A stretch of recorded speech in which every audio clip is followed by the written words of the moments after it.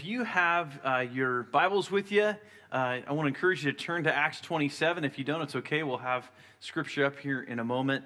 But I just want to encourage you to turn there. For those of you that were able to attend the Celebration of Life service for Sarah Beth, I just want to encourage you to keep Tim and Jen Welch in prayer, just as they continue to grieve the loss of their daughter, and so just want to encourage you to be in prayer for them as a family this morning.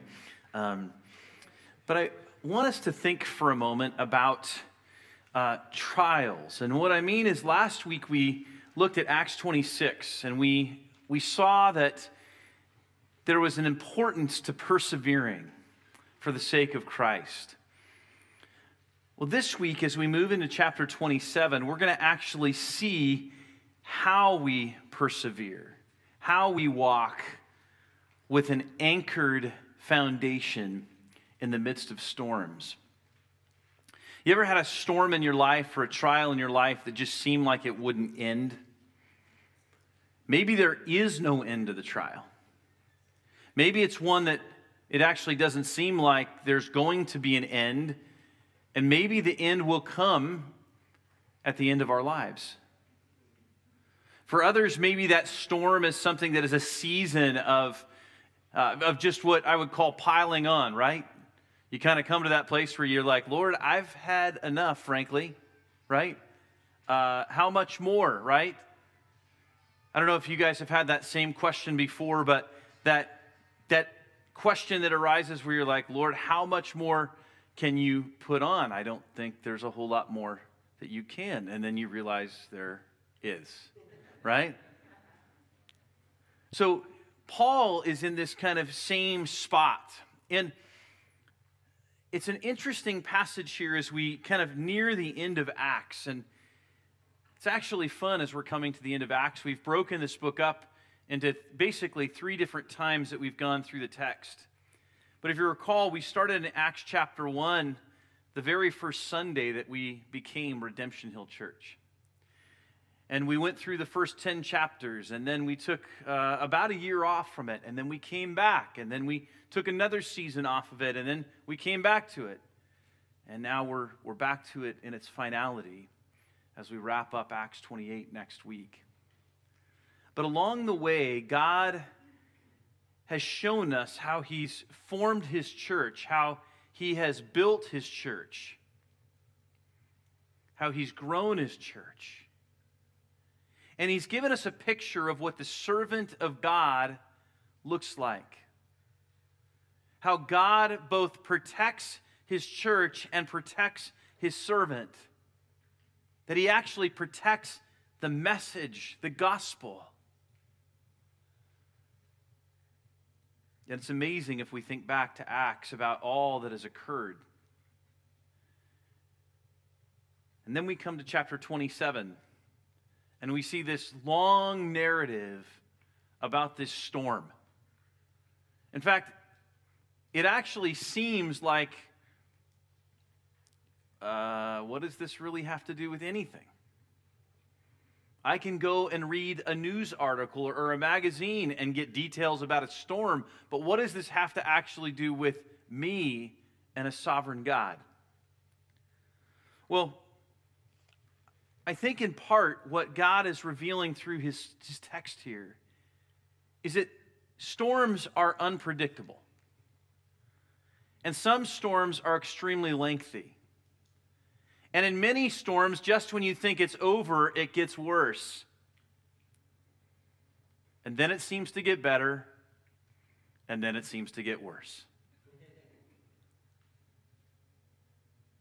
And in the end, even the finality of the storm doesn't seem all that gracious. Basically, it's like saying, well, I want to let you know that you got knocked around a little bit. You've got about 5 nails hanging outside the head, but you're still alive. You should be okay. But you're okay. And the point being that the storms of our life seldom are wrapped up with a pretty nice, neat little bow, because we live in a fallen world. We live in a world that is broken by sin.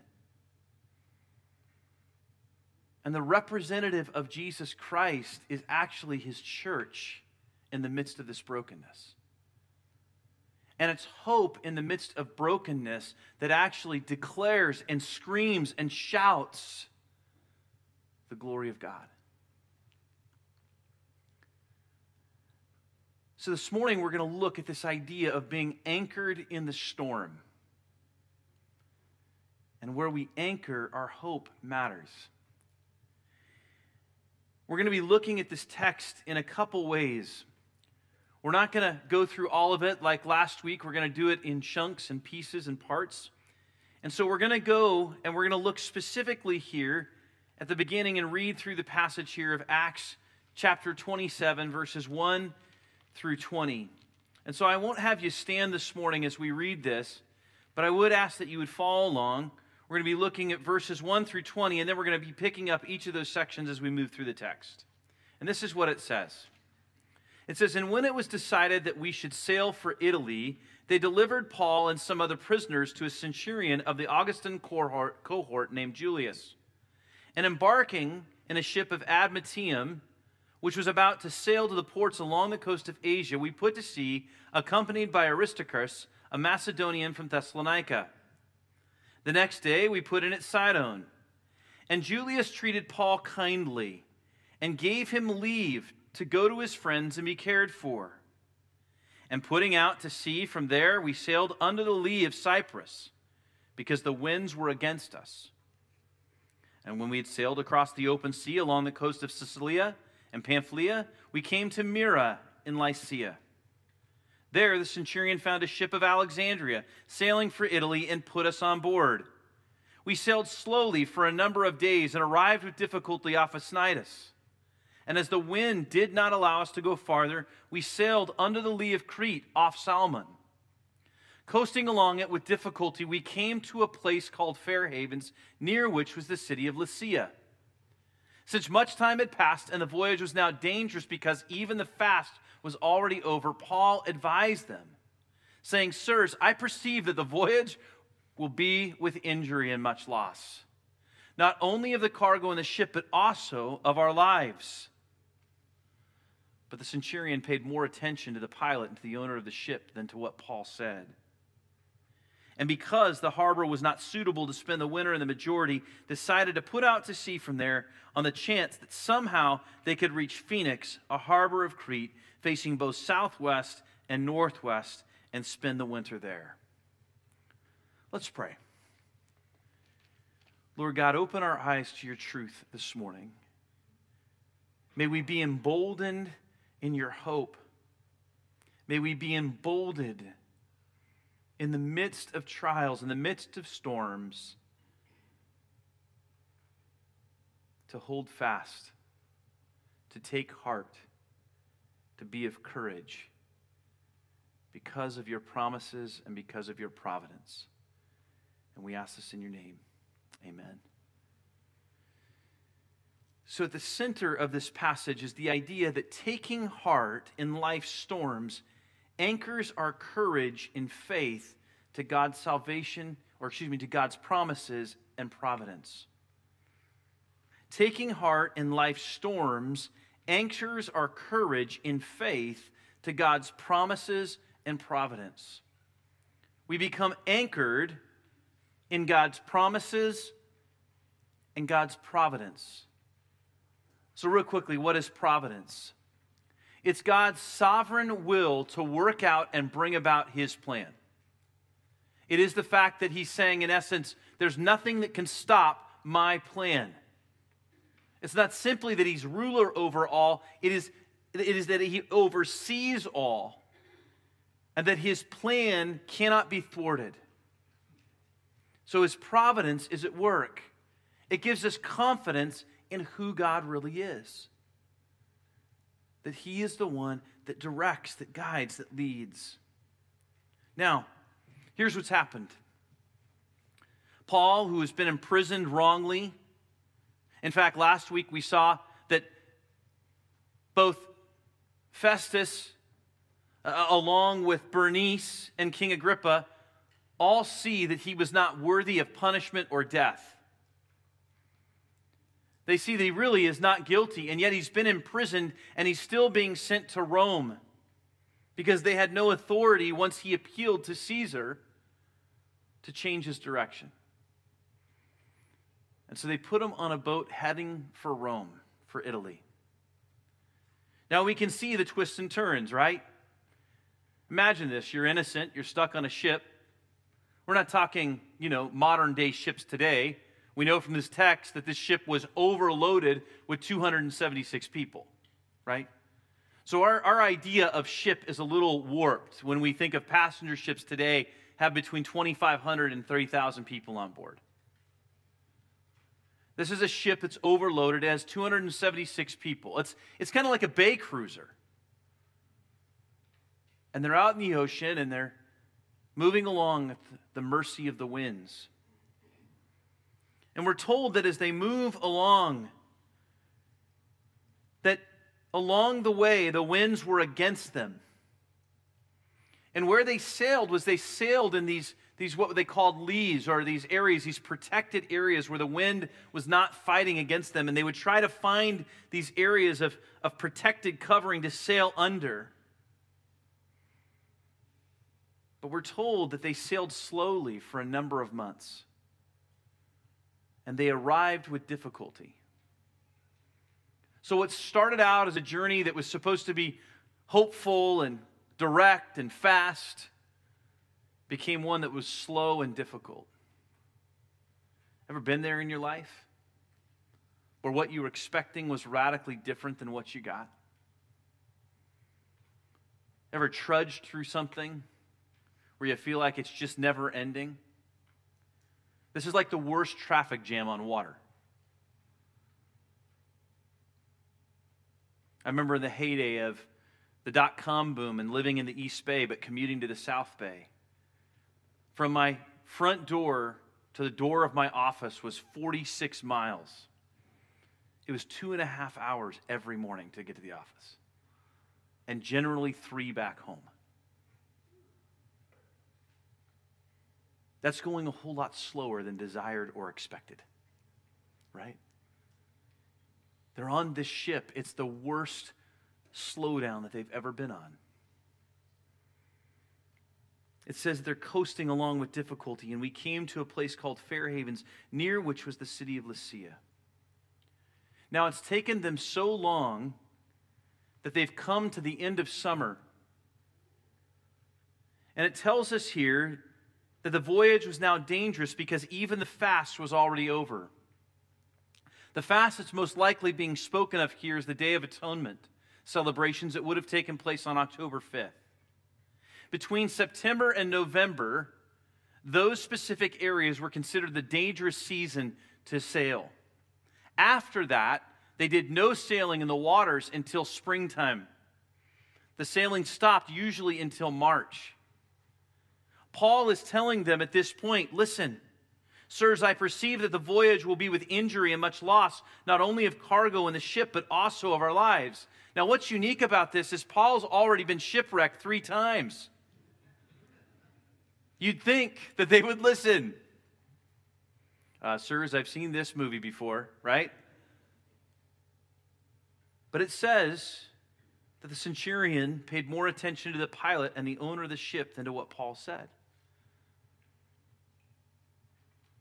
We're told that because the harbor was not suitable to spend the winter, the majority decided to put out to sea from there, and on chance that somehow they could reach Phoenix, a harbor of Crete facing southwest and northwest, and spend the winter there. Actually, what was moving them was not necessarily what was prudent and safe, but what was moving them was just the need to get out of what they perceived as danger. Sometimes we try to rush out of things rather than waiting in them. And when we rush out of them, we do more damage than good. And the truth is that that's what happens in this passage, and that is often what happens in our suffering.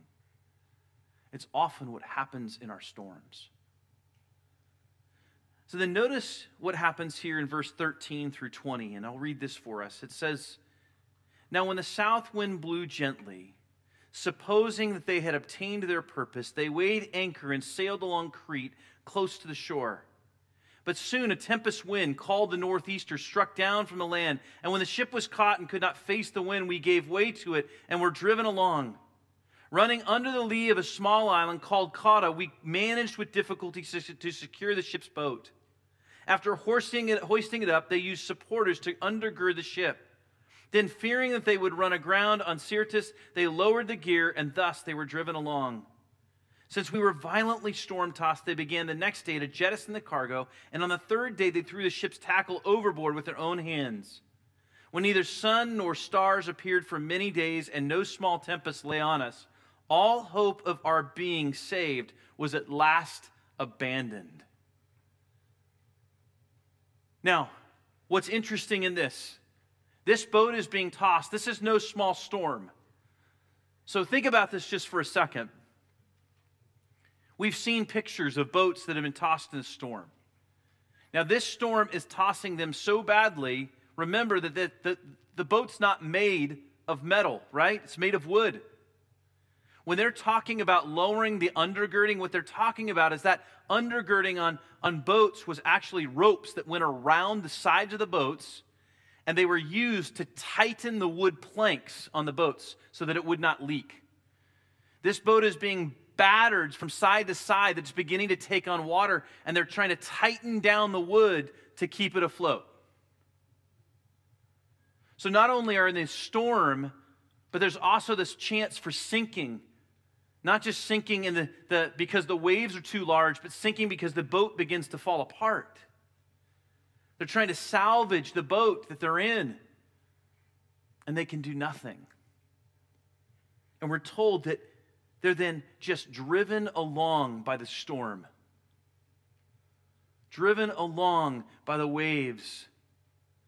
They're at the mercy of the storm. The truth is, they're not at the mercy of the storm. They're at the mercy of God. And we're told that they're hopeless. Ever been a storm where you just feel hopeless? Where you really feel discouraged and you're resolved to what is happening and hope is lost? Well, Paul has an opportunity to feel that way. And yet, we see here that while they're hopeless, Paul is doing something different. His confidence is not in whether the ship is going to hold together, and his confidence is not in whether the storm is going to go away. And so verse 21 says, "Since they've been without food for a long time, Paul stood up among them and said, 'Men, you should have listened to me and not have set sail from Crete and incurred this injury and loss.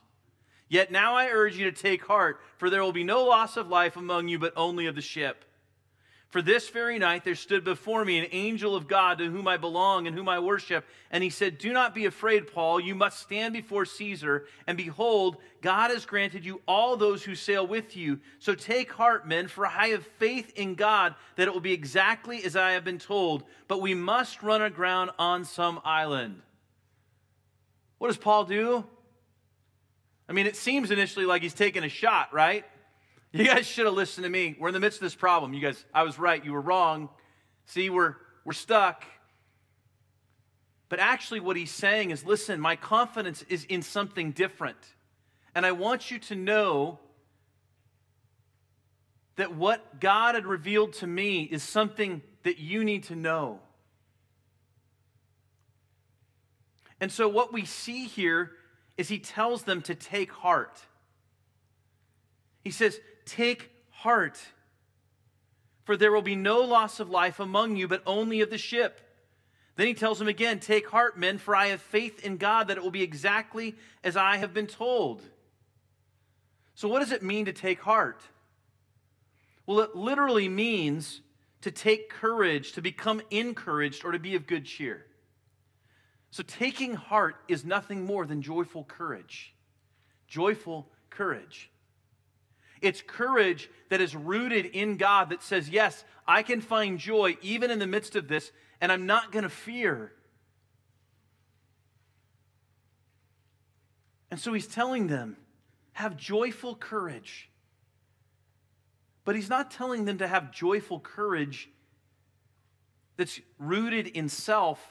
He's actually going to lay out why you can have joyful courage, why you can take heart, why you can be courageous and yet walk with joy. I think there are a lot of people that can have courage in the midst of storms. But seldom, apart from Jesus, does manifest joy. It's our joy that strengthens and renews us in courage. And that courage in Christ is actually what builds our joy.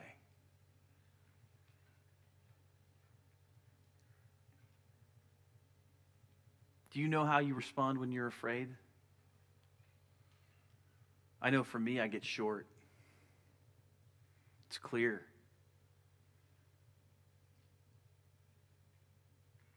What Paul's saying here is, let your joy be known.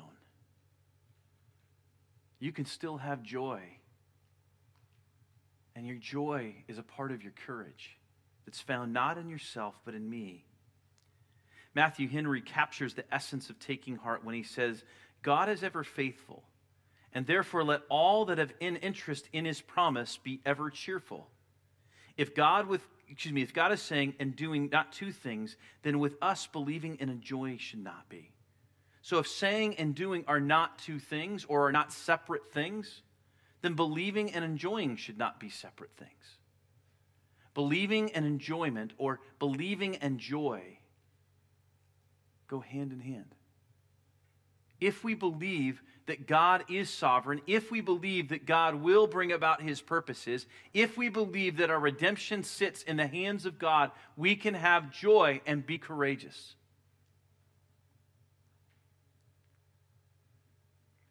So what are the anchors for taking heart in the midst of life's storms then? Well, Paul lays that out for us. He says, yet now I urge you to take heart, for there will be no loss of life among you, but only of the ship. For this very night there stood before me an angel of God to whom I belong and whom I worship. And he said, do not be afraid, Paul. You must stand before Caesar. And behold, God has granted you all those who sail with you. Notice how Paul refers to God. He says, an angel of the God to whom I belong and whom I worship. In the midst of the storm, Paul has not forgotten his position in Christ. That he belongs to Christ. That he is Christ. The one that is holding him, that's holding him up, that's keeping him, is Christ. There is nothing else keeping him apart from Jesus. It's an acknowledgement that he's not been discarded, but rather he's been purchased by Christ through no small fee, through the work of the cross. In 1 Corinthians 6, 19 through 20, it says, or do you not know that your body is a temple of the Holy Spirit within you, whom you have from God? You are not your own, for you were bought with a price, so glorify God in your body. You're not your own, you belong to Jesus. He's the one keeping you. He is the one that's holding you.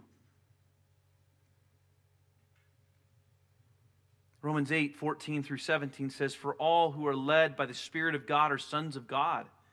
For you did not receive the spirit of slavery to fall back into fear, but you have received the spirit of adoption as sons, by whom we cry, Abba, Father. The Spirit himself bears witness with our spirit that we are children of God, and if children, then heirs, heirs of God and fellow heirs with Christ, provided we suffer with him in order that we may also be glorified with him. I'm going to tell you guys, I have a fly that is moving around me a lot, so I apologize. If you see me swiping, it's been on my head and to the side. So I share that with you, that I'm fighting a distraction, and Lord, we just come before you because, Lord, your word needs to be focused and clear. So we pray against distractions this morning, God. We pray for your power, for your Spirit to move and to work in each of our hearts, to prevent those distractions, to bind any kind of work of the enemy in the name of Jesus, and to cling to the truth of your word. And we ask this in your name. Amen. So it is that we are sons of God. Paul remembers that he's an heir. He has the full rights that have been given to him as a son of Jesus, as a son of God. That's awesome. The arsenal that he has at hand is far greater than anything that's in this world.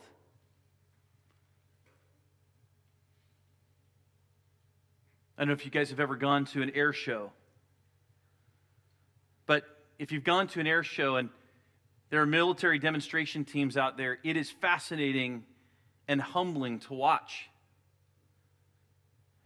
And what has stuck out to me is that as they show how these attack jets will come in and support troops on the ground, the sheer sound of this jet coming towards you is terrifying. And the immense power behind it is overwhelming. That doesn't even hold a small flicker of a flame to what God brings to bear on our behalf. As heirs to Him, not simply as citizens of a nation, but as citizens of heaven, as children of God, we have access to all of which God is providing. That's what Paul's saying here. I belong to God. I belong to Him. And my confidence is in Him. Now, his reliance isn't just simply rooted in his position with Christ, but it's also rooted in his purpose in Christ. He says there about this aspect of whom I belong and whom I worship. In Matthew 28:18-20, it says, "And Jesus came and said to them, 'All authority in heaven and on earth has been given to me. Go therefore and make disciples of all nations, baptizing them in the name of the Father and of the Son and of the Holy Spirit, teaching them to observe all that I've commanded you. And behold, I am with you always to the end of the age.'" Paul knew that God was with him, that Christ was with him. That was promised when he commissioned his church to go out, was that Christ would be with him to the end of the age. And he was committed in worship. What he's saying here is, my life is no longer my own. It is Christ's. So not only is he the one that I belong to, and not only has he purchased me, and not only am I his, but I am now created for his purpose. I worship him. I lay down my life for him. And so whatever it takes, I'm here. Do we feel that way in trials? Do we feel that way in life storms, that whatever you may bring, God, I am here to be your servant? Some of you guys know Joni Eareckson Tada, who, as a late high school student, became paralyzed. She's had a tremendous, impactful ministry. God has used her in the midst of this lifetime of a body that does not work.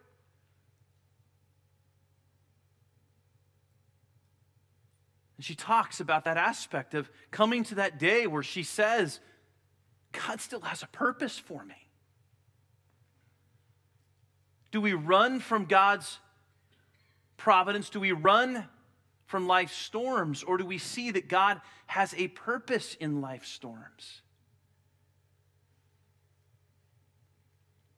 It's easy to despair, isn't it? Isn't it easy to become hopeless?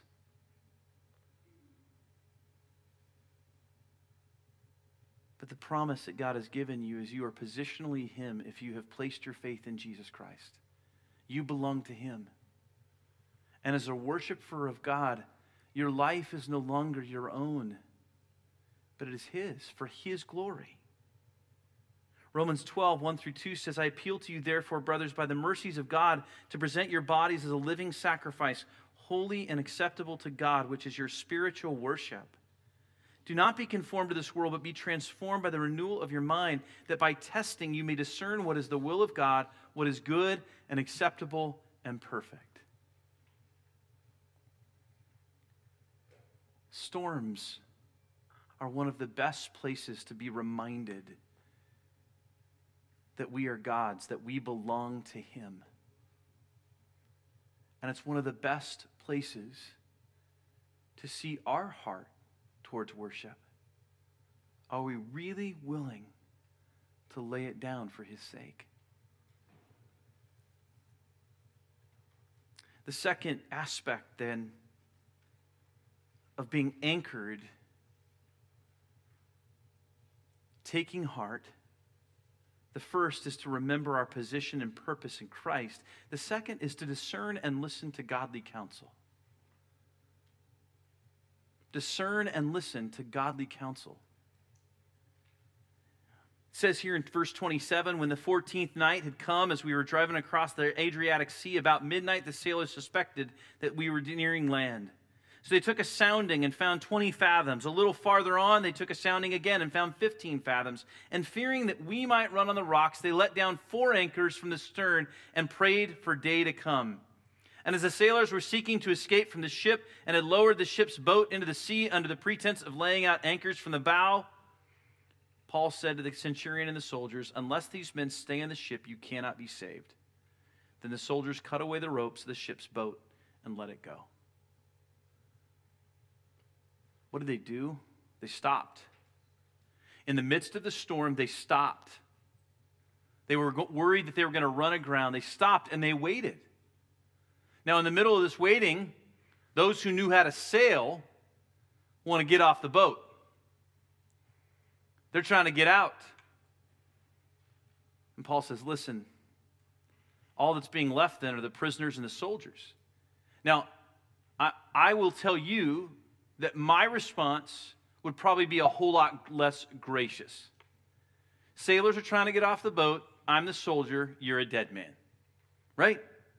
Or you're at least going to pay. But what do? They cut the boat away. And they cut the boat away because Paul says that unless they stay, we'll all perish. And the beauty of what happens here is the centurion listens to Paul, the prisoner. Why? Because Paul had previously warned them against coming, telling them that the journey would be too dangerous. Then he speaks to them and he says, hey, listen, I want you to know, it sounds crazy, but none of you are going to be harmed. And the centurion, without questioning, cuts the boat away. In Proverbs 12, verse 15, it says, the way of a fool is right in his own eyes, but a wise man listens to advice. In Proverbs 19:20, it says, listen to advice and accept instruction that you may gain wisdom in the future. In life's storms, we are prone to making poor choices. And usually they're motivated by getting out of the storm. These sailors wanted out of their perilous condition and were willing to leave everyone else behind. And that's what happens when we walk through life's storms without the godly counsel and wisdom of others. It's what happens when we isolate. Some of you have experienced that, where you find yourself discouraged and all you want to do is be alone. It's the responsibility of brothers and sisters in Christ to encourage you not to be alone and to invade your space. It really is. because it is in that isolation that we are most prone to our own destruction.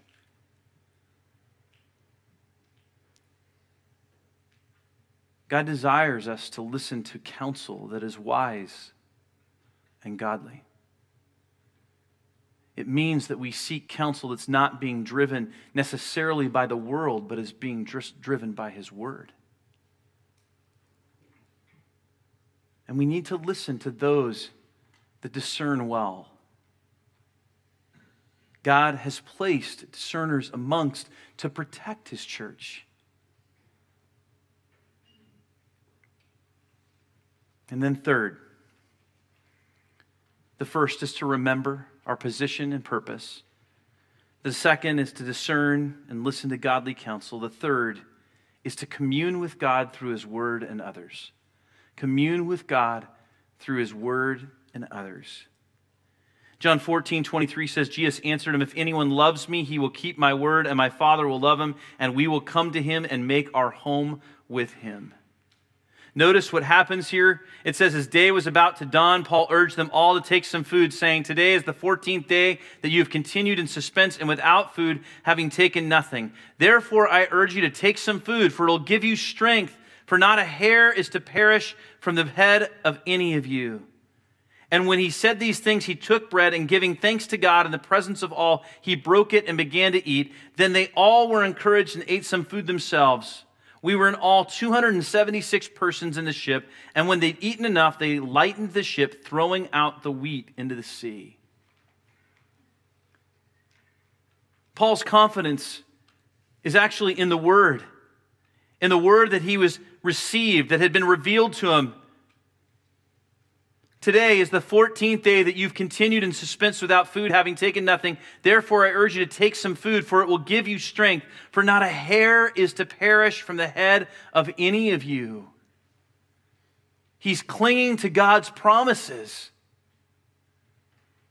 When we're going through life's storms, God's promises have to be at the center of our anchoring. We have to commune with God. And when we get discouraged, it's easy, isn't it, to just go and check out mentally? I just rather watch something on TV. I just want to be myself. Let me sleep. We need to be diving into the Word of God, communing with God in His Word. And the imagery that's being used here is actually an imagery of the table, the communion table that's being offered up. He's actually telling us here in this passage that that communion also involves communion with others, meaning that as we walk through these storms, we need to be present with others as well. It is why we need the fellowship in the body of Christ. Hebrews 10:20-25 says, let us draw near with a true heart and full assurance of faith, with our hearts sprinkled clean from an evil conscience and our bodies washed with pure water. Let us hold fast the confession of our hope without wavering, for He who promised is faithful. And let us consider how to stir up one another to love and good works, not neglecting to meet together, as is the habit of some, but encouraging one another, and all the more as you see the day drawing near. God has given us the body of Christ as an encouragement. One of the hardest things about COVID is that there has been a need at times to be away. But our fear should never separate us from the communion with the body of Christ. God has given communion with one another for the purpose of strengthening us in the midst of storms, to carry us and push us and encourage us in righteousness.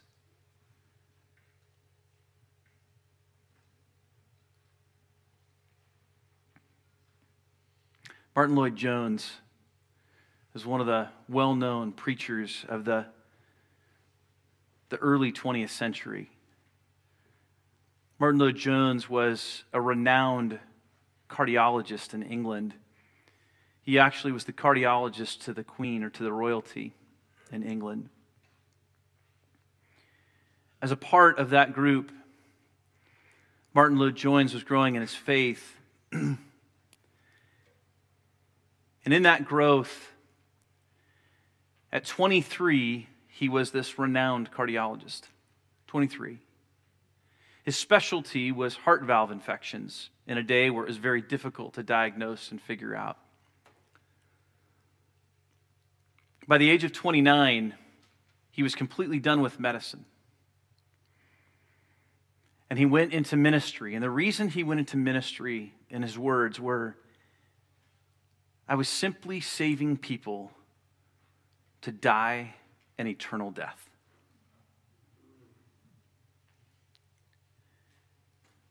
Now, we need doctors, right?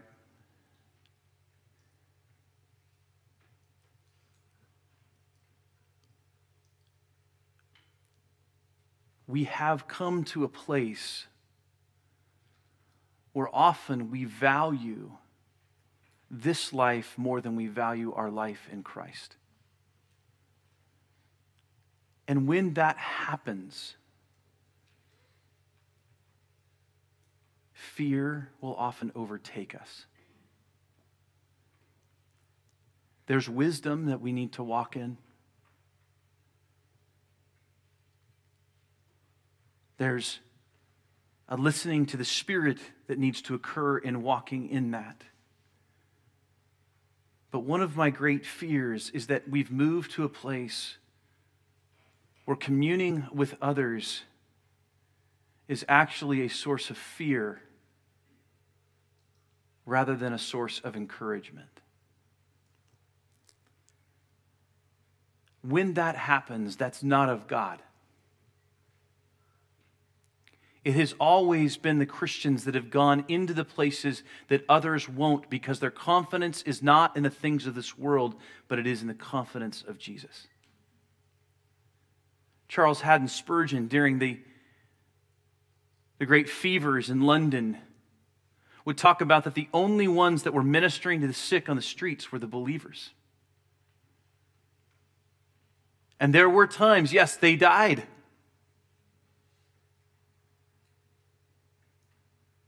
But in so doing, they displayed the love of Jesus in a way that was so contrary to the rest of the world.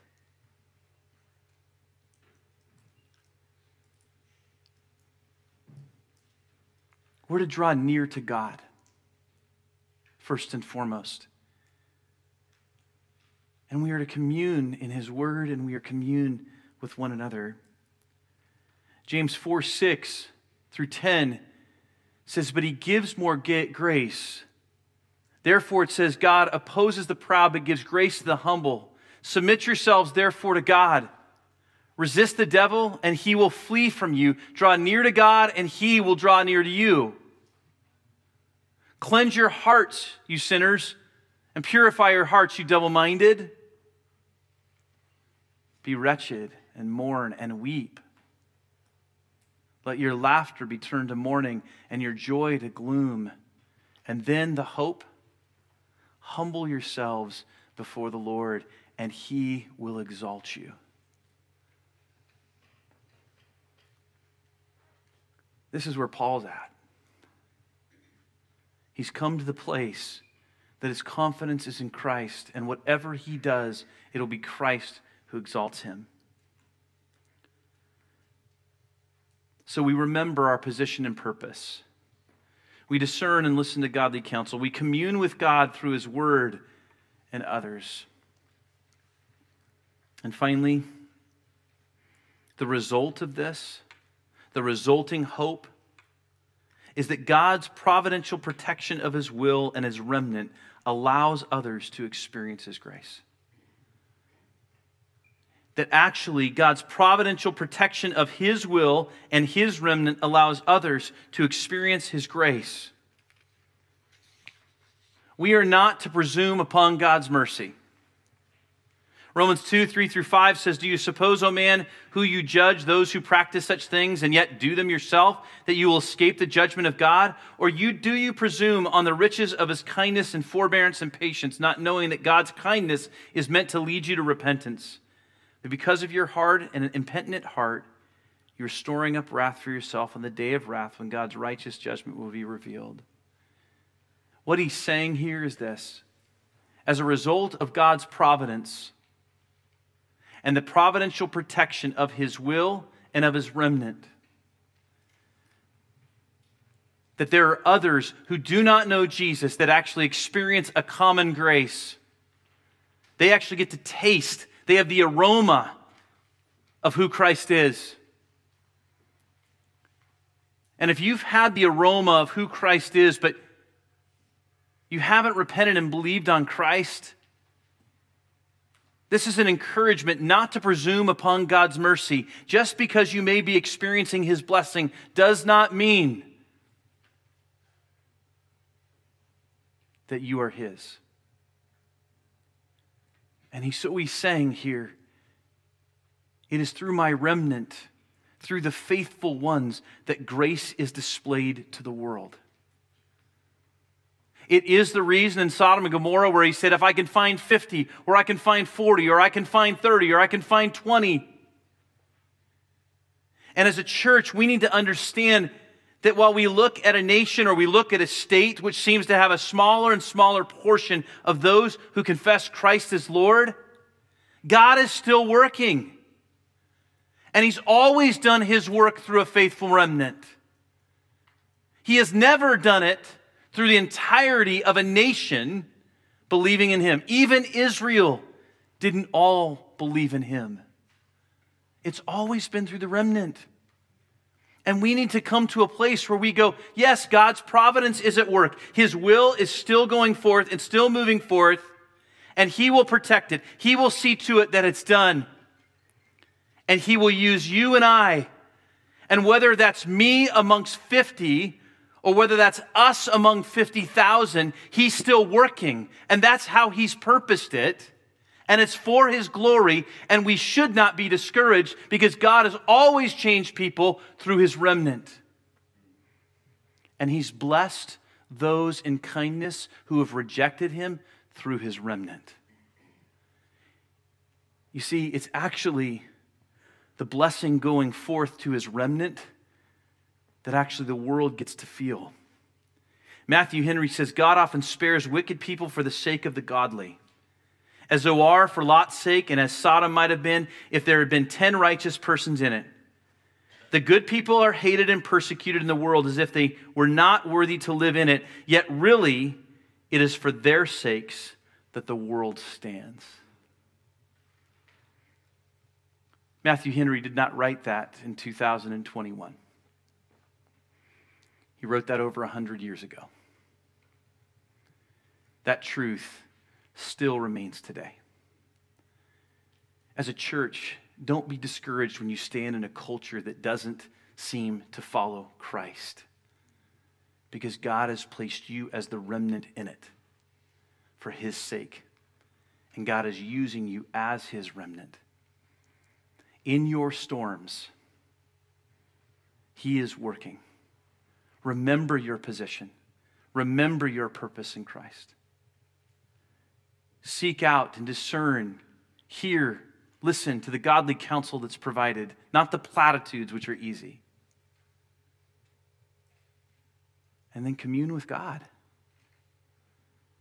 And find your strength in communing with Christ in the confidence that He is providentially working out His will and protecting His remnant to display His grace. Let's pray.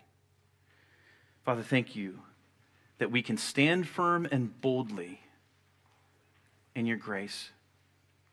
Thank You that life's storms can be thrown at us, and You've shown us that there is a way out, and it is not in ourselves, but is in You. And God, when we are in those storms, may we draw closer to You rather than pull away and to find a way off the boat. But may we endure as You've called us to do. So God, may Your church be powerful. May it be empowered by Your Spirit. May it be a church that is marked by joyful courage. And may our hope be rooted and grounded in You, knowing that You are using a faithful remnant